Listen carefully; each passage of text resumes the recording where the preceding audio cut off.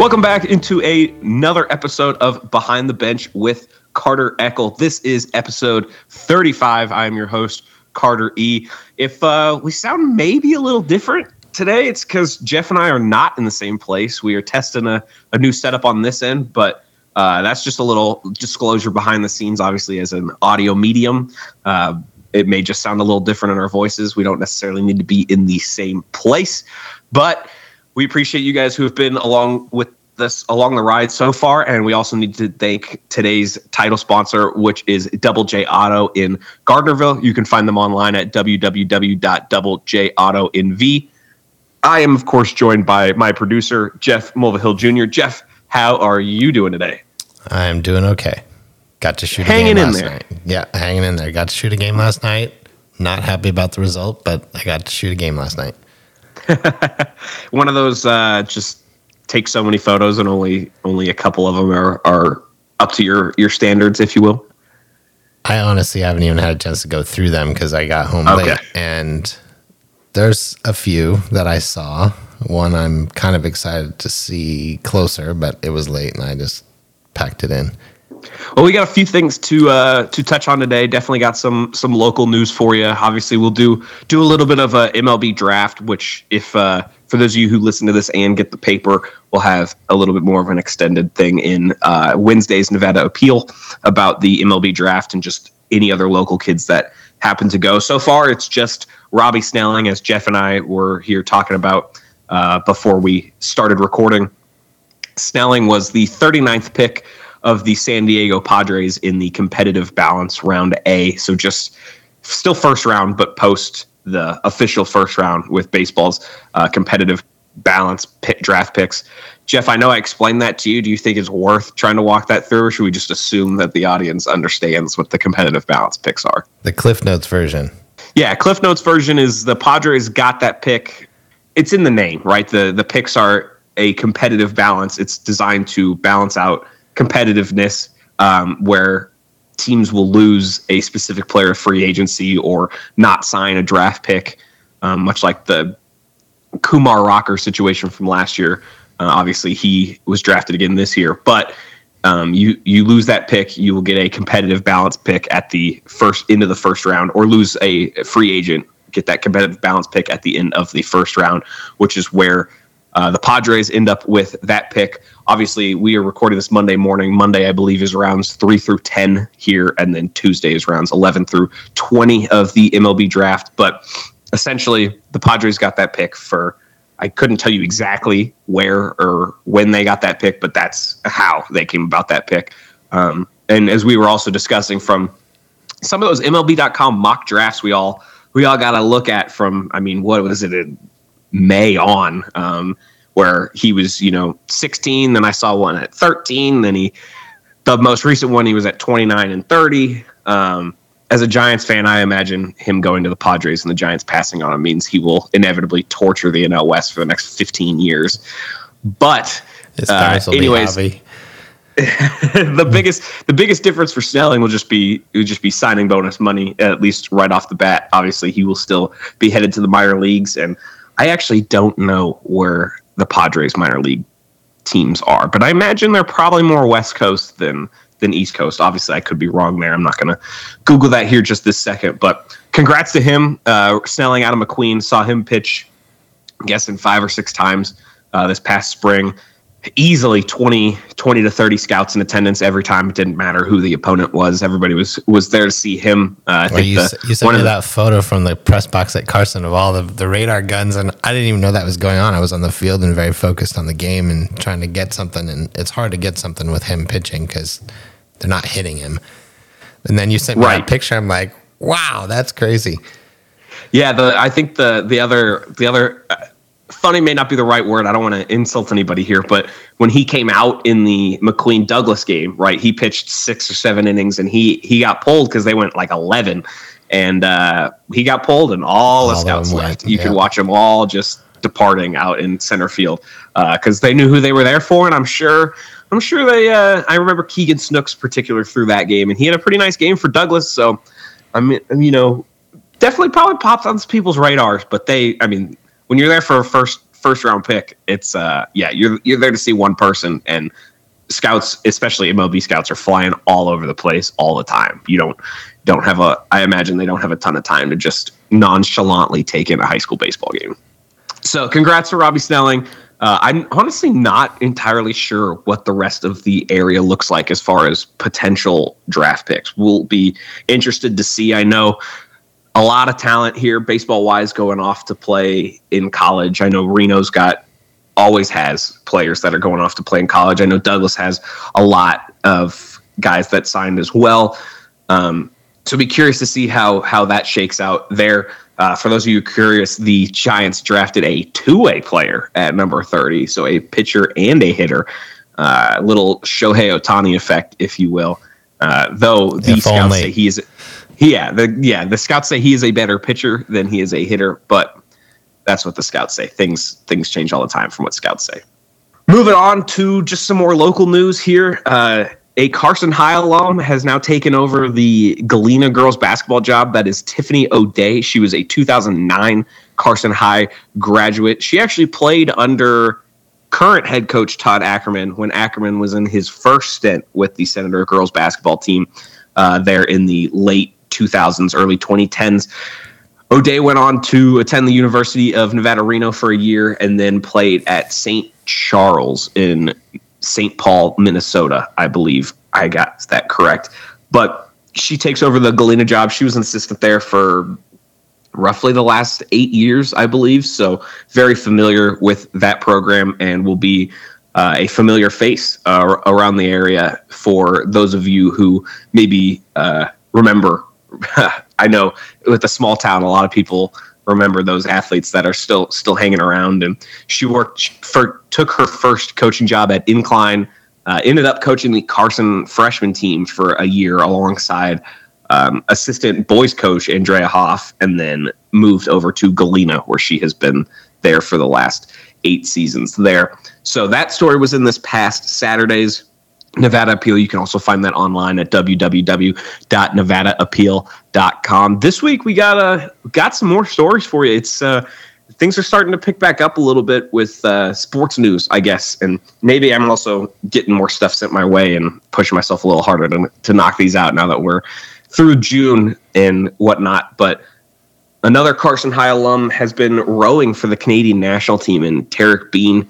That is a story we will have for Wednesday. I talked to him at the end of last week. It's a pretty cool one. I don't want to give away too many spoilers, but it's fun to see these Carson High alums that don't play a particular sport until college or post-college, and we're just potentially going to make the Olympics in said sport. Chase Bluebird comes to mind. Obviously, now we have Tarek Bean. It's pretty wild to see that, and obviously, I think that speaks to the level of athlete that's capable of coming out of Northern Nevada, let alone Carson High School. But Jeff, both those sports too? Those two kids that you mentioned, Tarek and Chase, both big, strong kids, and I've talked to Tarek's mom a while back about it, and I didn't know about the Olympic part. That's awesome. Big, strong kid. The Olympics are obviously a goal for them. They're not quite there yet. But. Yeah, that's exciting. Yeah, so that story will be out Wednesday. The Douglas girls golf team also got an invite to the I'm blanking on the name here off the top of my head, but it was the junior national tournament at Pinehurst in North Carolina. So for any golf fans, Pinehurst Country Club or Pinehurst Golf Course, very famous golf course, has hosted the U.S. Open at least not too long ago. I don't have the year directly off the top of my head, but a very cool experience. That was a couple weeks ago. I chatted with them also at the end of last week. So that story will be in Wednesday's Record Courier. It was the four Douglas High golfers they got the invite after winning the Class 3A title, and had a heck of a competition out there. They weren't, they didn't do anything miraculous scores wise or anything, but just to be out there and have that invite and that opportunity sounds like it was an incredible experience. And they got to play against some golfers that were really good, and some names you may end up seeing here on the the professional circuit. At least some of the scores I was seeing high school girls shoot at this, prestigious professional course. When you have an entire team go 12 over, that's it's pretty impressive. Sell your clubs and go play a different sport. Yeah. It's pretty impressive to see those kind of scores, but obviously a really cool experience. I know it was something that they were very I think it was, when you add in travel, you get to hop on a plane, go to the other side of the country to play golf.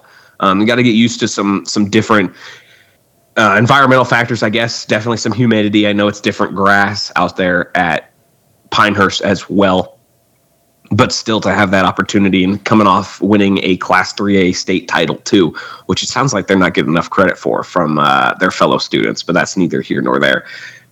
Still, either way, they have that to hold to them, and it should be a good story coming out Wednesday. So make sure to check that out in the Record Courier. That banner goes on the wall, or in the rafters absolutely at Douglas. Does. So your name's not on that banner, but people know.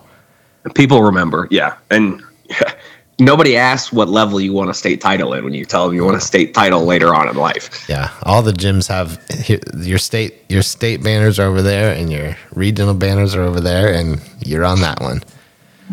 When you come back at 38 for your 20-year class reunion, they're not going to be saying, hey, you own that title in 3A, it doesn't count. Like, no, we're not. There's not going to be any of that. It's going to count all the same. It doesn't matter what anybody else thinks. You hold that state title for the rest of your life, and that's why you play.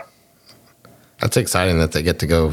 That's a long ways to go, and I'm sure there's a lot of anxiety when you get out there on the course and got to focus. Yeah, and I think they were very much, from talking to them, they were very much more, okay, it's an honor, it's a privilege to be out here. There's not a ton of pressure to perform well. I don't think they went in with the expectations of winning or anything like that. So I think they ended up finishing, a couple hundred strokes off the first place team. But once again, when you have a team of 4 and each of them shoot roughly 3 over for 3 days. That's playing basically scratch golf at a professional course. That's anybody who's played golf, I think, would understand quite how impressive that is. Or if you don't, go try and swing a golf club and see if you can play 18 holes and shoot a 72. Because I can't, and I've been playing golf since I was 18. So I'm not even going to try. Yeah, it's a sport of patience, and it's hard to be patient for 4 hours. On every shot, there's so many things that you can do wrong, and yeah, guys like Tiger make it look so simple. You just get up there and hit the ball. Sure. Mm-hmm. Yeah, I don't know if you caught any of the British Open or the Open this past weekend, but Cam Smith with a comeback of a lifetime to take it on Sunday. He was 4 strokes down going into the final round. Rory McIlroy and Victor Hovland were tied for the lead. Rory just couldn't make a putt to save his life on Sunday. He ended up finishing 18 under. And you want to talk about consistency? Cam Smith went out and played the back 9 that may stand out for the rest of his career. Ended up birding 5 holes in a row to start the back 9, shot a 30 on the back 9, so roughly a little over 3 strokes a hole if you're doing at the law of averages there. And that was, I believe, tied for the best back 9 in a Sunday major final in golf history. So if you're going to win a title, that's how you do it.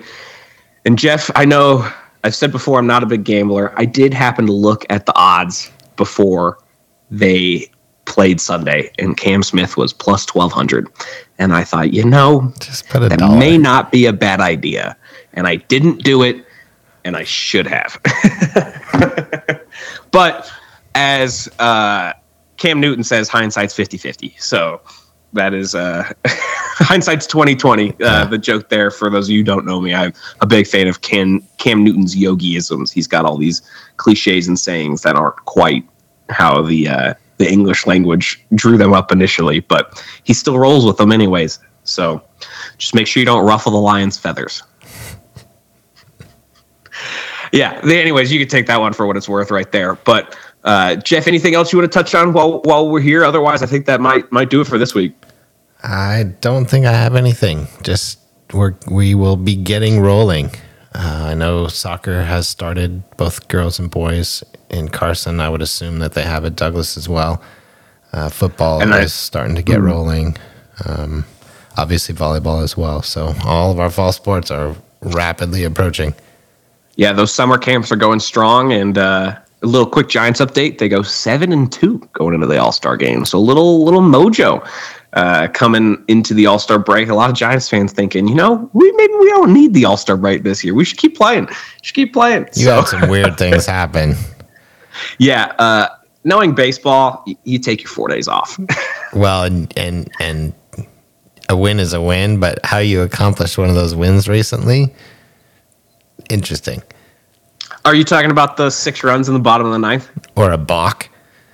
Oh, yeah, that works too. Yeah, a win is a win. Yeah. Hey, however we get it. Yeah, a win's a win. Sometimes you hit 3 home runs in 1 inning off one of the best pitchers of baseball, and then other times they balk, and that's how you score the game-winning run. Baseball is a funny sport.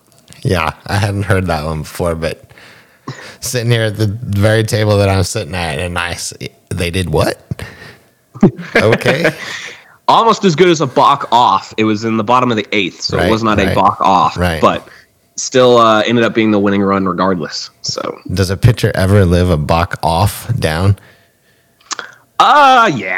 Yeah, there's much worse things you could do, in my opinion. I guess it depends on when, right? Yeah, right. Obviously, in the World Series. Balk in the game-winning run in June, I don't think anybody cares, versus bury that one in the playoffs. Yeah, or an elimination game. It'll stick with you, I imagine, much, much longer there. But thanks again to today's title sponsor, Double J Auto NV in Gardnerville. You can find them online at www.doublejautonv.com. You can also check out my producer's work at www.instantimage.com. As always, thanks to Jeff for his editing assistance and production assistance on that side of things. You can find me on Twitter at Carter Eckel, which is ECKL. And of course, all of our work online at NevadaAppeal.com and RecordCourier.com. That's going to do it for episode 35. Thanks for listening. Thank you guys for sticking with us this far, and we will catch you guys next week. Take it easy.